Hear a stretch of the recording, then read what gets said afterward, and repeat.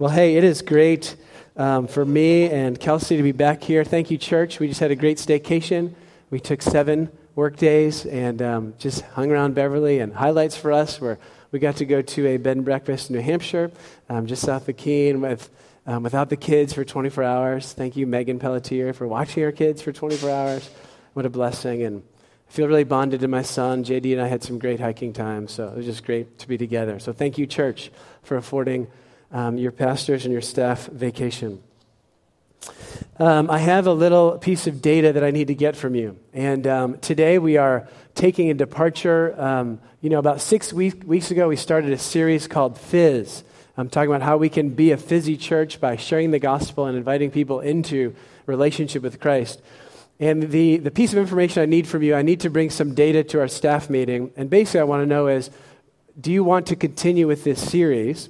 And what I call to mind is, we looked briefly at the 5 thresholds that a couple of authors who are InterVarsity guys have kind of worked out as far as, hey, here's how someone comes to Christ. And I just need to know are you wanting more info on that? Like, do you want us to go into more depth into those thresholds and what it looks like to continue sharing the gospel? Or are you kind of done with that and ready to move on? So I just, this is one of these rare democratic moments in this church where I'm going to let you share kind of your opinion, and then we'll take it to staff and kind of decide how we want to go from there. So that's the question. In a moment, I'm going to ask you to raise your hand if you'd like us to keep going with that Fizz series. Otherwise, knees to the ground. We'll see what God has next for us. Either way, it's knees to the ground, saying, Lord, what do you want? And Cullen is starting the voting, saying yes. So here we go. If you want more Fizz, just give me a hands up here. And if you don't know what I'm talking about, then don't just raise your hand because that'd be weird. And what I need, so just keep it really high, high, high, high, high. Okay, and let's see. John, can you just stand up and take a look with me? So we have 2 pairs of eyes looking at this. I'm not really counting, but I just want to... Okay. There you go. All right. So thank you so much. We'll take this data. We'll pray on Tuesday afternoon at staff meeting, and we'll see where God leads us. Amen? Amen. Okay. Thank you, Lord. You have a word for us today. We love you. And actually we do. We just bow the knee at your word because it's your word that judges us. It's not us who judge the word. Jesus, you are the word. So, Lord, we ask, come by your power and your presence. And what we are desperate for this morning again is a word from the living God. We need your life. We need your grace. We need your peace. We need a fresh touch to know how to apprehend all that you've given us. The Bible says you've given us all we need for life and godliness. So just give us a little bit of what we need for life and godliness today. We need it so badly. We ask this in Jesus' name. Amen. Amen. People's pitfalls are so predictable, aren't they? People's pitfalls are so dang predictable. I call to mind the very thing we prayed for today, this scandal with the Secret Service. Think about it. Does it really come as a surprise that, and I'm not trying to be stereotypical here, but there's a certain kind of person who's drawn to be a Secret Service agent? They're in a high-pressure situation. They are staying at a hotel in Cartagena, Colombia, where prostitution is allowed, in this neighborhood of this city in Colombia. And is it really a huge surprise? What I mean is, I'm assuming this isn't the first time that people charged with protecting others, Secret Service or other folks, kind of federal agents. I'm assuming this isn't the first time that they've made a kind of a moral lapse. There's been a mistake here. They're away from their spouses. You know what I'm saying? People's pitfalls they're pretty predictable. Or what about this CEO that Fortune featured, I think about 5 years ago in 2007. His name is Dominic Orr. This guy was a workaholic. Before he became CEO of a wireless services company, he worked at HP, Hewlett-Packard. Some of his coworkers at Hewlett-Packard would describe how on the trans-Pacific flight, whenever they were on business going to Asia, that he would work the entire time. And when he ran out of work, he would shuffle through his receipts, to do his expense report. And then he'd come back. And sometimes coming back from Asia on a Saturday or Sunday, he'd go right to the office, directly to the office. So one morning, Dominic Orr has a typical breakfast meeting, and as usual, he's up and out of the house before his wife and kids are even awake, goes to breakfast meeting in the dark, comes back after the breakfast meeting to see one of his other cars, a luxury car, totally damaged, dented, glass broken, taillights put out. His 15-year-old son, the night before, had taken the fire poker, and when that broke, he took his own skateboard and just demolished his father's car. And in the interview about it, his son said, I just wanted to attack something that he cared about. Again, people's pitfalls are pretty predictable. You've got dad who's absent, workaholic. Is it a surprise? Sadly, his wife did divorce him. Happily, his son and he are reconciled. They spent 3 months together in Tokyo just as he was on business so they could kind of recapture his relationship. Isn't that much of a surprise, though, when that happens? Or what about this one? Congress is using its resources wonderfully again in getting after Roger Clemens, And okay, so is it a surprise that in the high-pressure world of pro sports, the guy's probably doped? He's probably doping.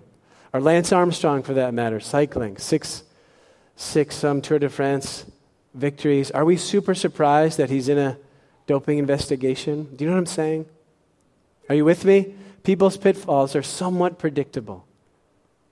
I don't think we're terribly surprised when these things go down.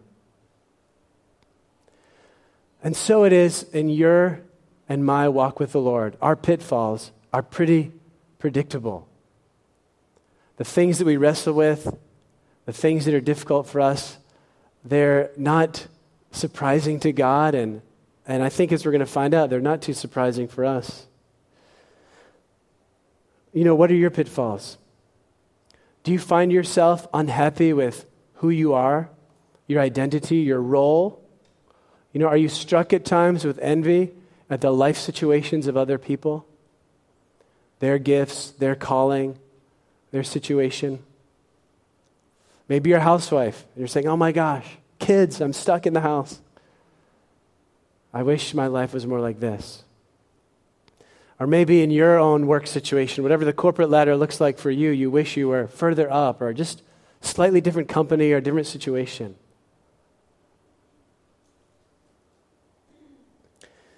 Or maybe you find yourself impatient with the Lord's provision in your life. You've prayed to God for financial help. You're asking God for a spouse, relationally. Maybe a different situation with friends. It's not all, not all 6 cylinders are firing in your relationships. You're wondering, God, where are you? Where's your provision? I prayed about this. I'm waiting for you, Lord. Where are you? Or maybe, like our friends in the Secret Service, there's just that besetting sin. In other words, there's some place in your life that you just have a difficult time saying no to. Maybe it's overeating. Maybe it's you're out of control with alcohol or other substances. Or maybe it is whether it's real or virtual, a sexual thing that you got going on and you have a trouble saying no to it. Again, these pitfalls are somewhat predictable, and they're certainly not surprising to God. And so the great news this morning is we've got wonderful comfort from the Scriptures regarding these pitfalls in particular. That God doesn't hang us out to dry, whether, we identify with the Secret Service, with Roger Clemens, with the overworked CEO. God's got comfort for us. So turn with me to 1 Corinthians 10. Let's take a look at that comfort. 1 Corinthians 10.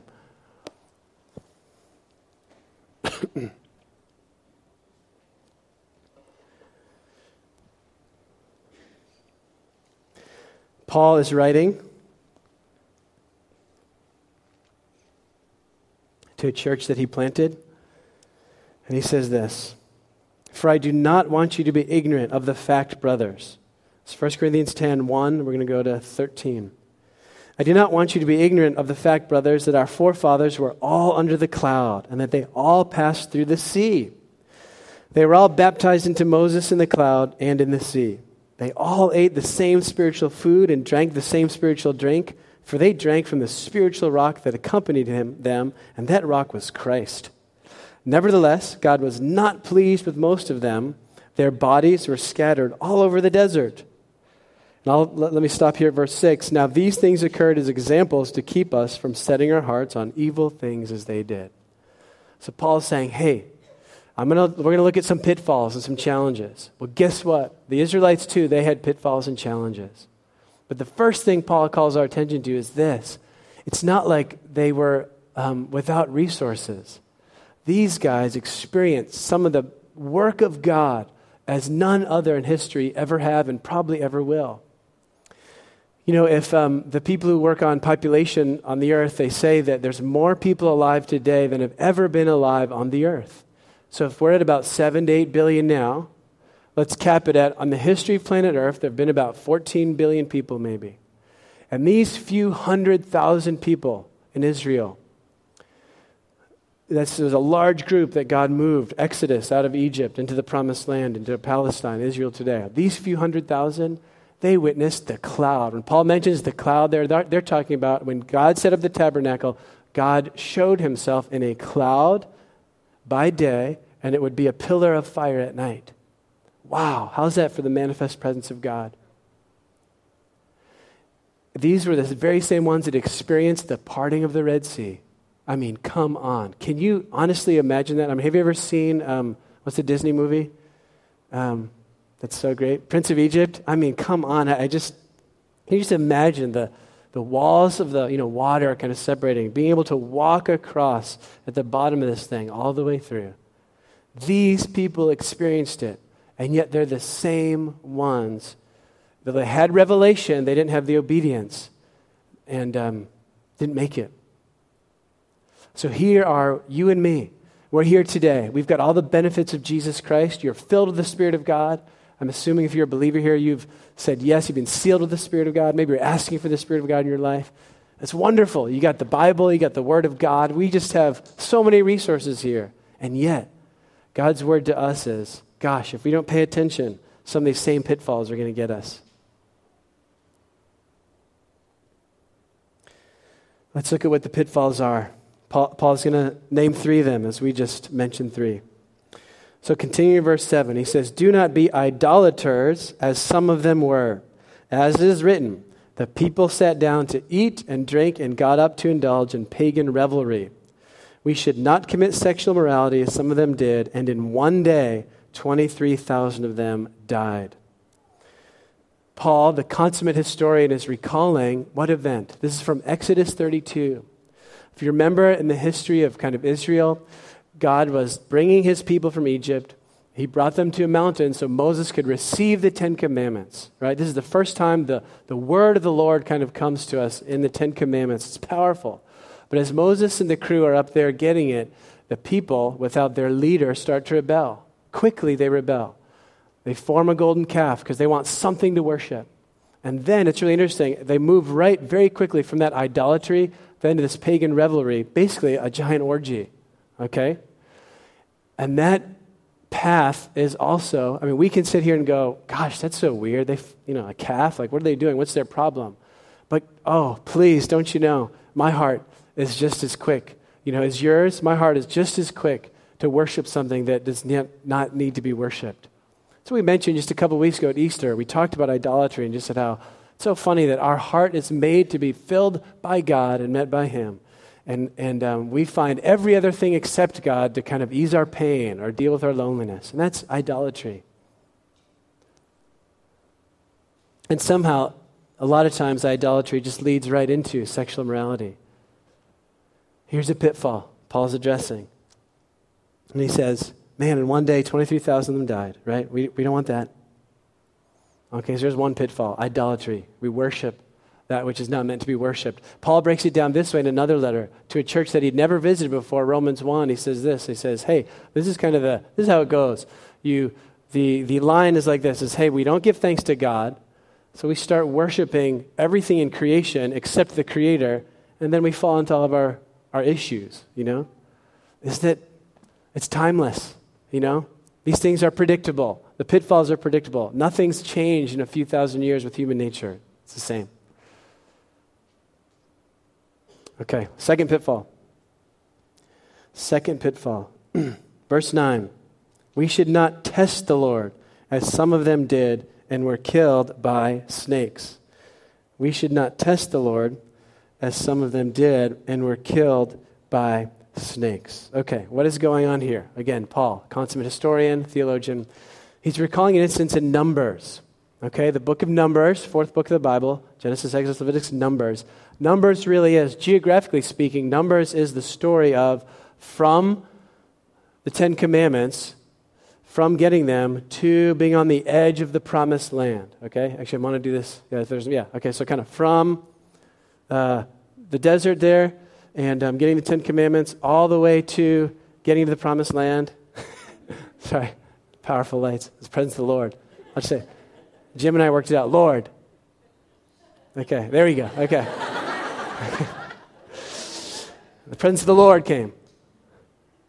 Okay, anyways. I don't have it yet. All right, there we go.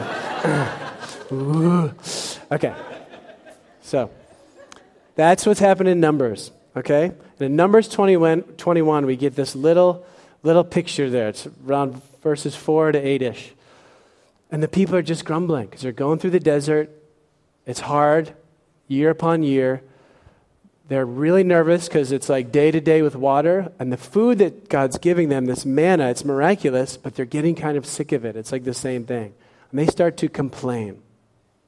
And that's where I call to mind. Again, we look at that and go, what's the big deal? I mean, they got heavenly food. Like, can't they just make it? What about you, though?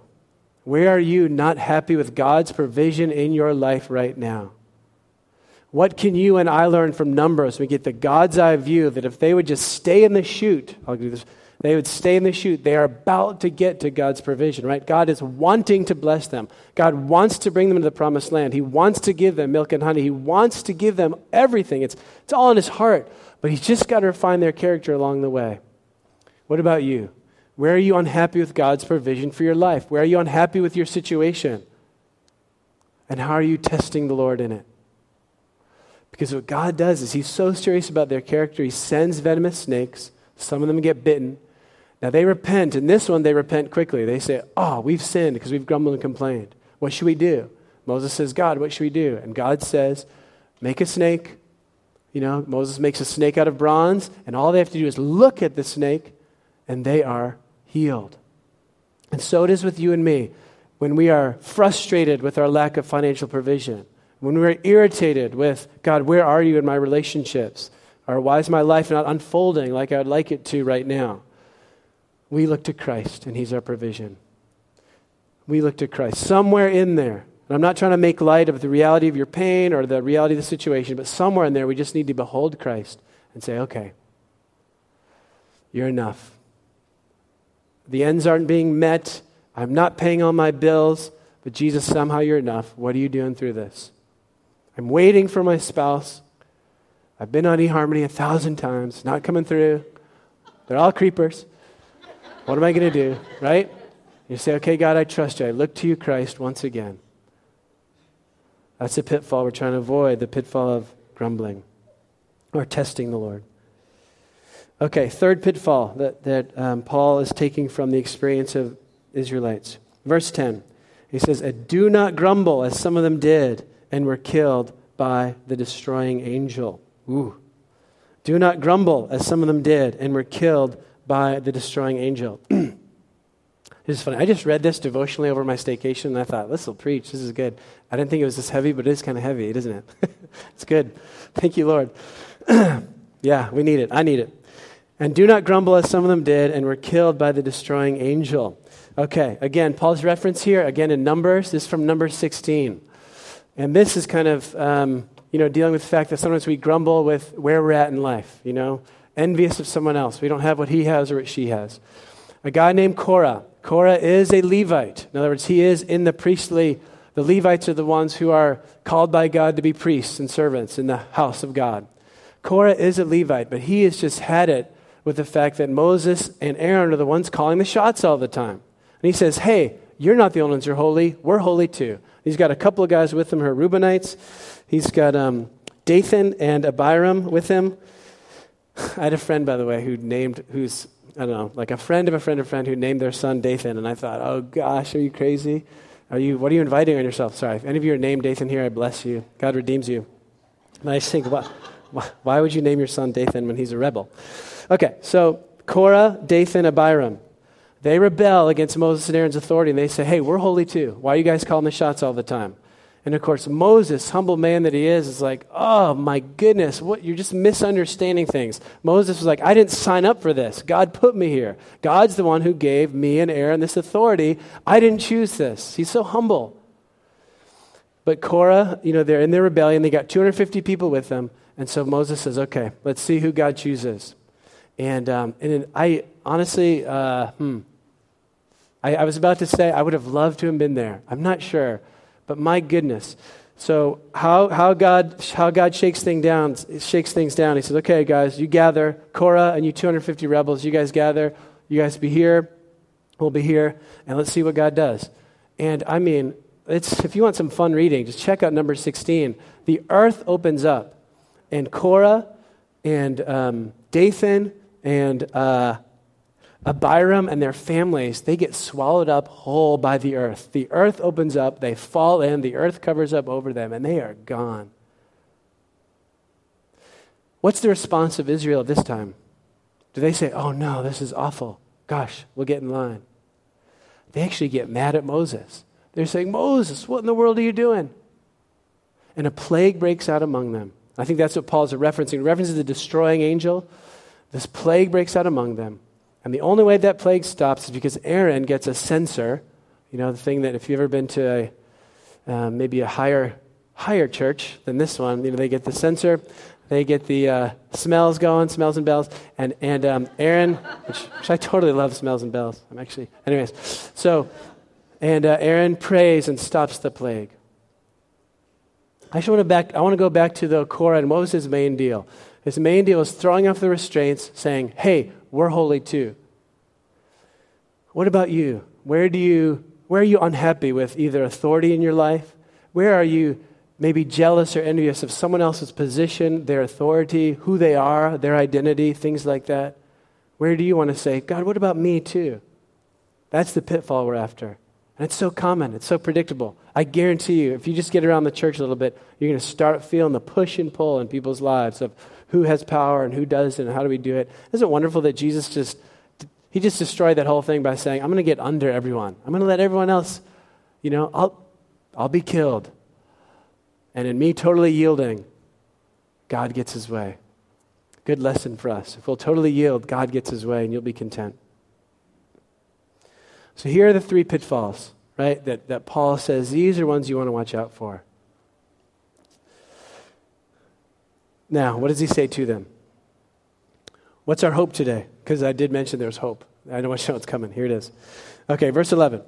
These things happened to them as examples and are written down as warnings for us. Again, we get the privilege a few thousand years later to say, okay, God, what are you saying to us through this?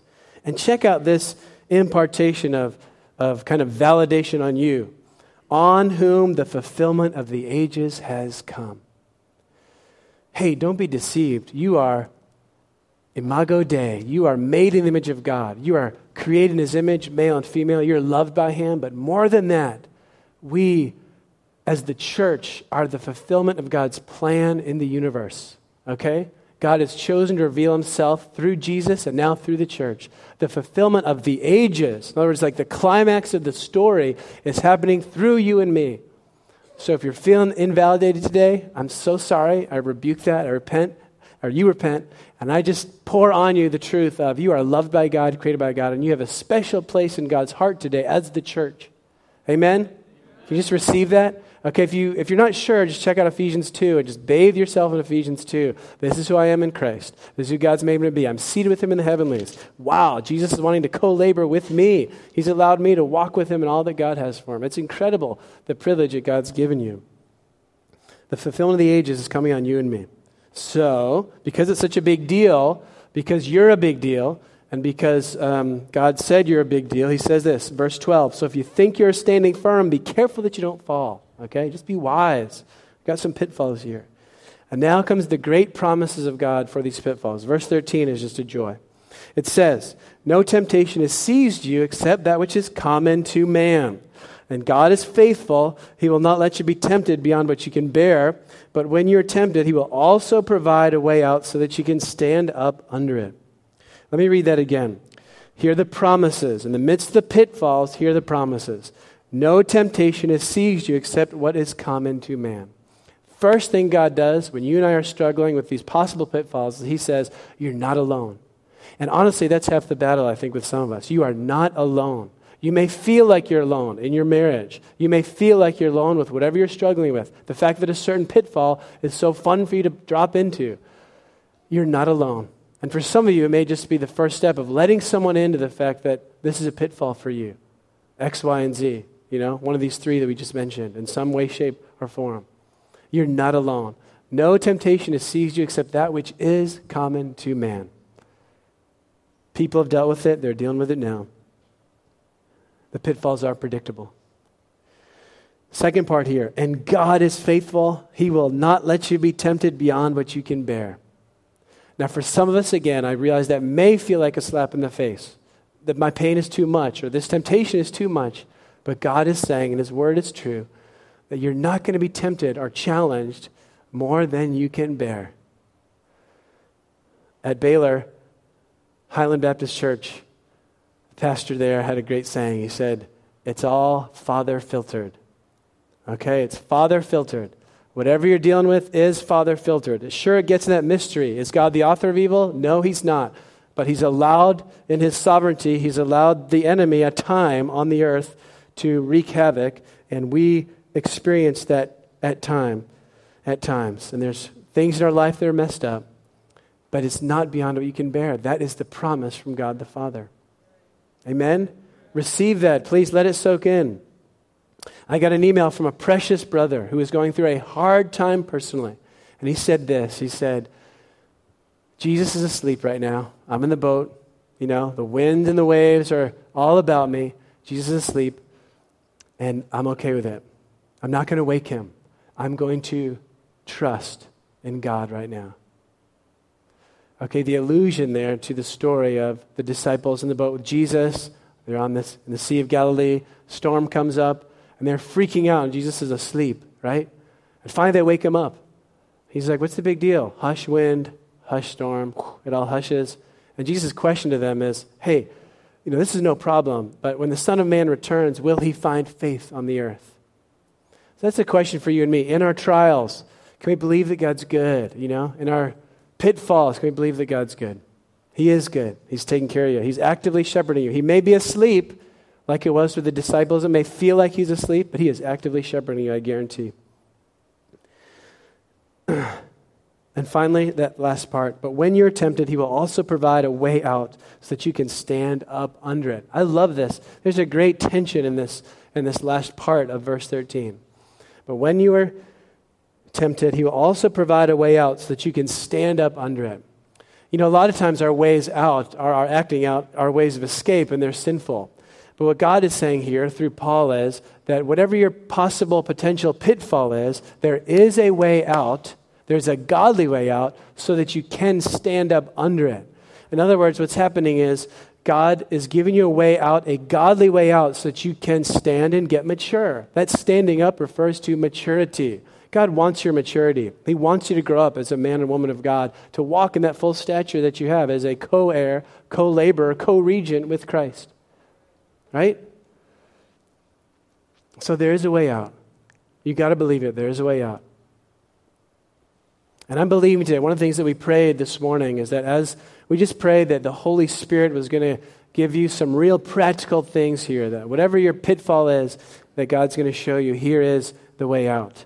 And a lot of that might include a dialogue with a trusted friend to say, hey, here's my pitfall. I need to help me explore the way out here. Amen? So what we say today is for every pitfall, God has a promise. Let's put that up on the screen. Let's say that together now. Okay, let's say that. For every pitfall, God has a promise. Yes. Thank you, Tim. Raised hand. Yes. Amen.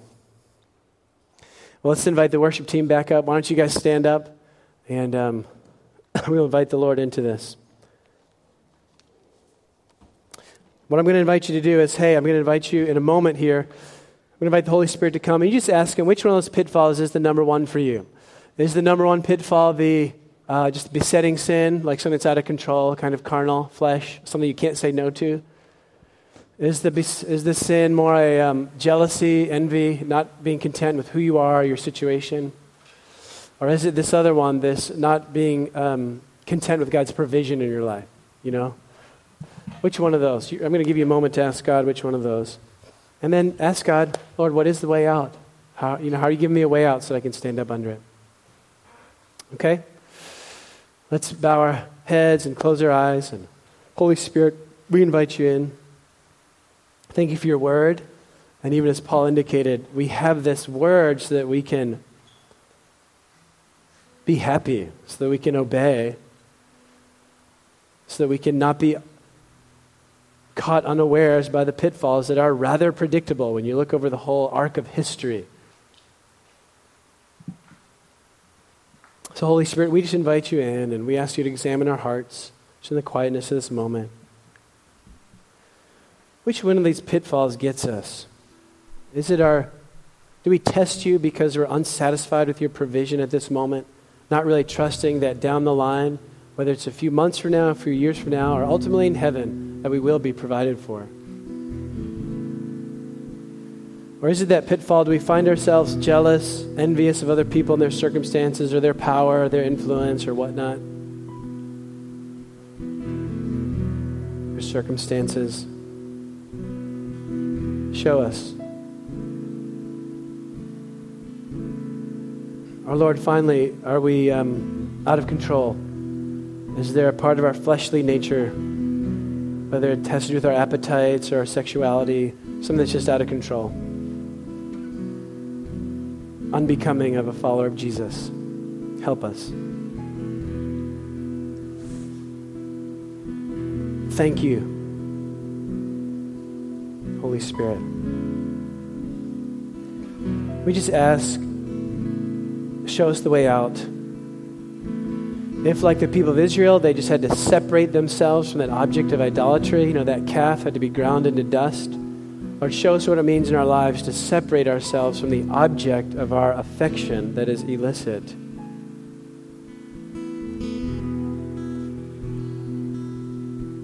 Lord, if we are unhappy with your provision, show us to look to Christ as the people looked at the bronze snake and were healed. So we look to you. Show us what it looks like practically in our lives to look to Christ as our provision in the midst of our felt need.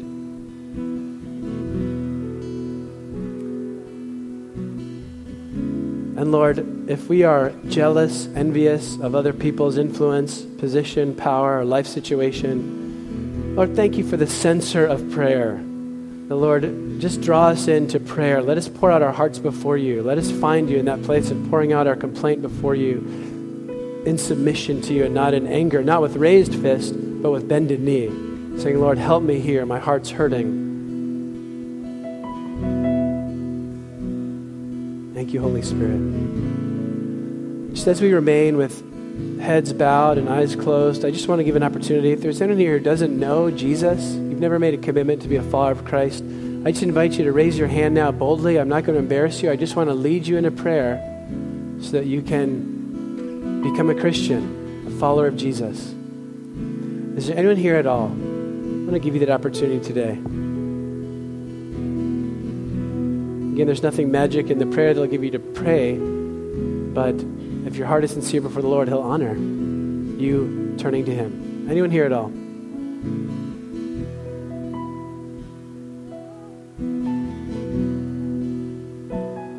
If you're here today and asking that question, hey God, are you real? I just encourage you to talk to someone who has come with you, someone near you, and just ask them what it looks like to be a follower of Christ. Lord, we love you. We surrender our hearts to you. This altar is open. If you want to come up and just deal with one of these pitfalls before the Lord, please, the altar's open. I'll ask some of our faith group leaders to be available to pray for people as they come up here. But Let's continue worshiping him. Just respond to him as you see fit. And the last thing I'll say, last couple things, is this. So just remember that Paul, he wrote this to the Corinthians because he was so jealous for them not to be surprised by the pitfalls, but to be ready for them. By his grace, by the grace of God, we can avoid them. So just know that's God's heart today, The exciting thing about this is that we can get free. And as we were praying before the service, we had several people kind of get senses of the Lord wanting to set you free today. Someone mentioned Romans 8, if God's for us, who can be against us?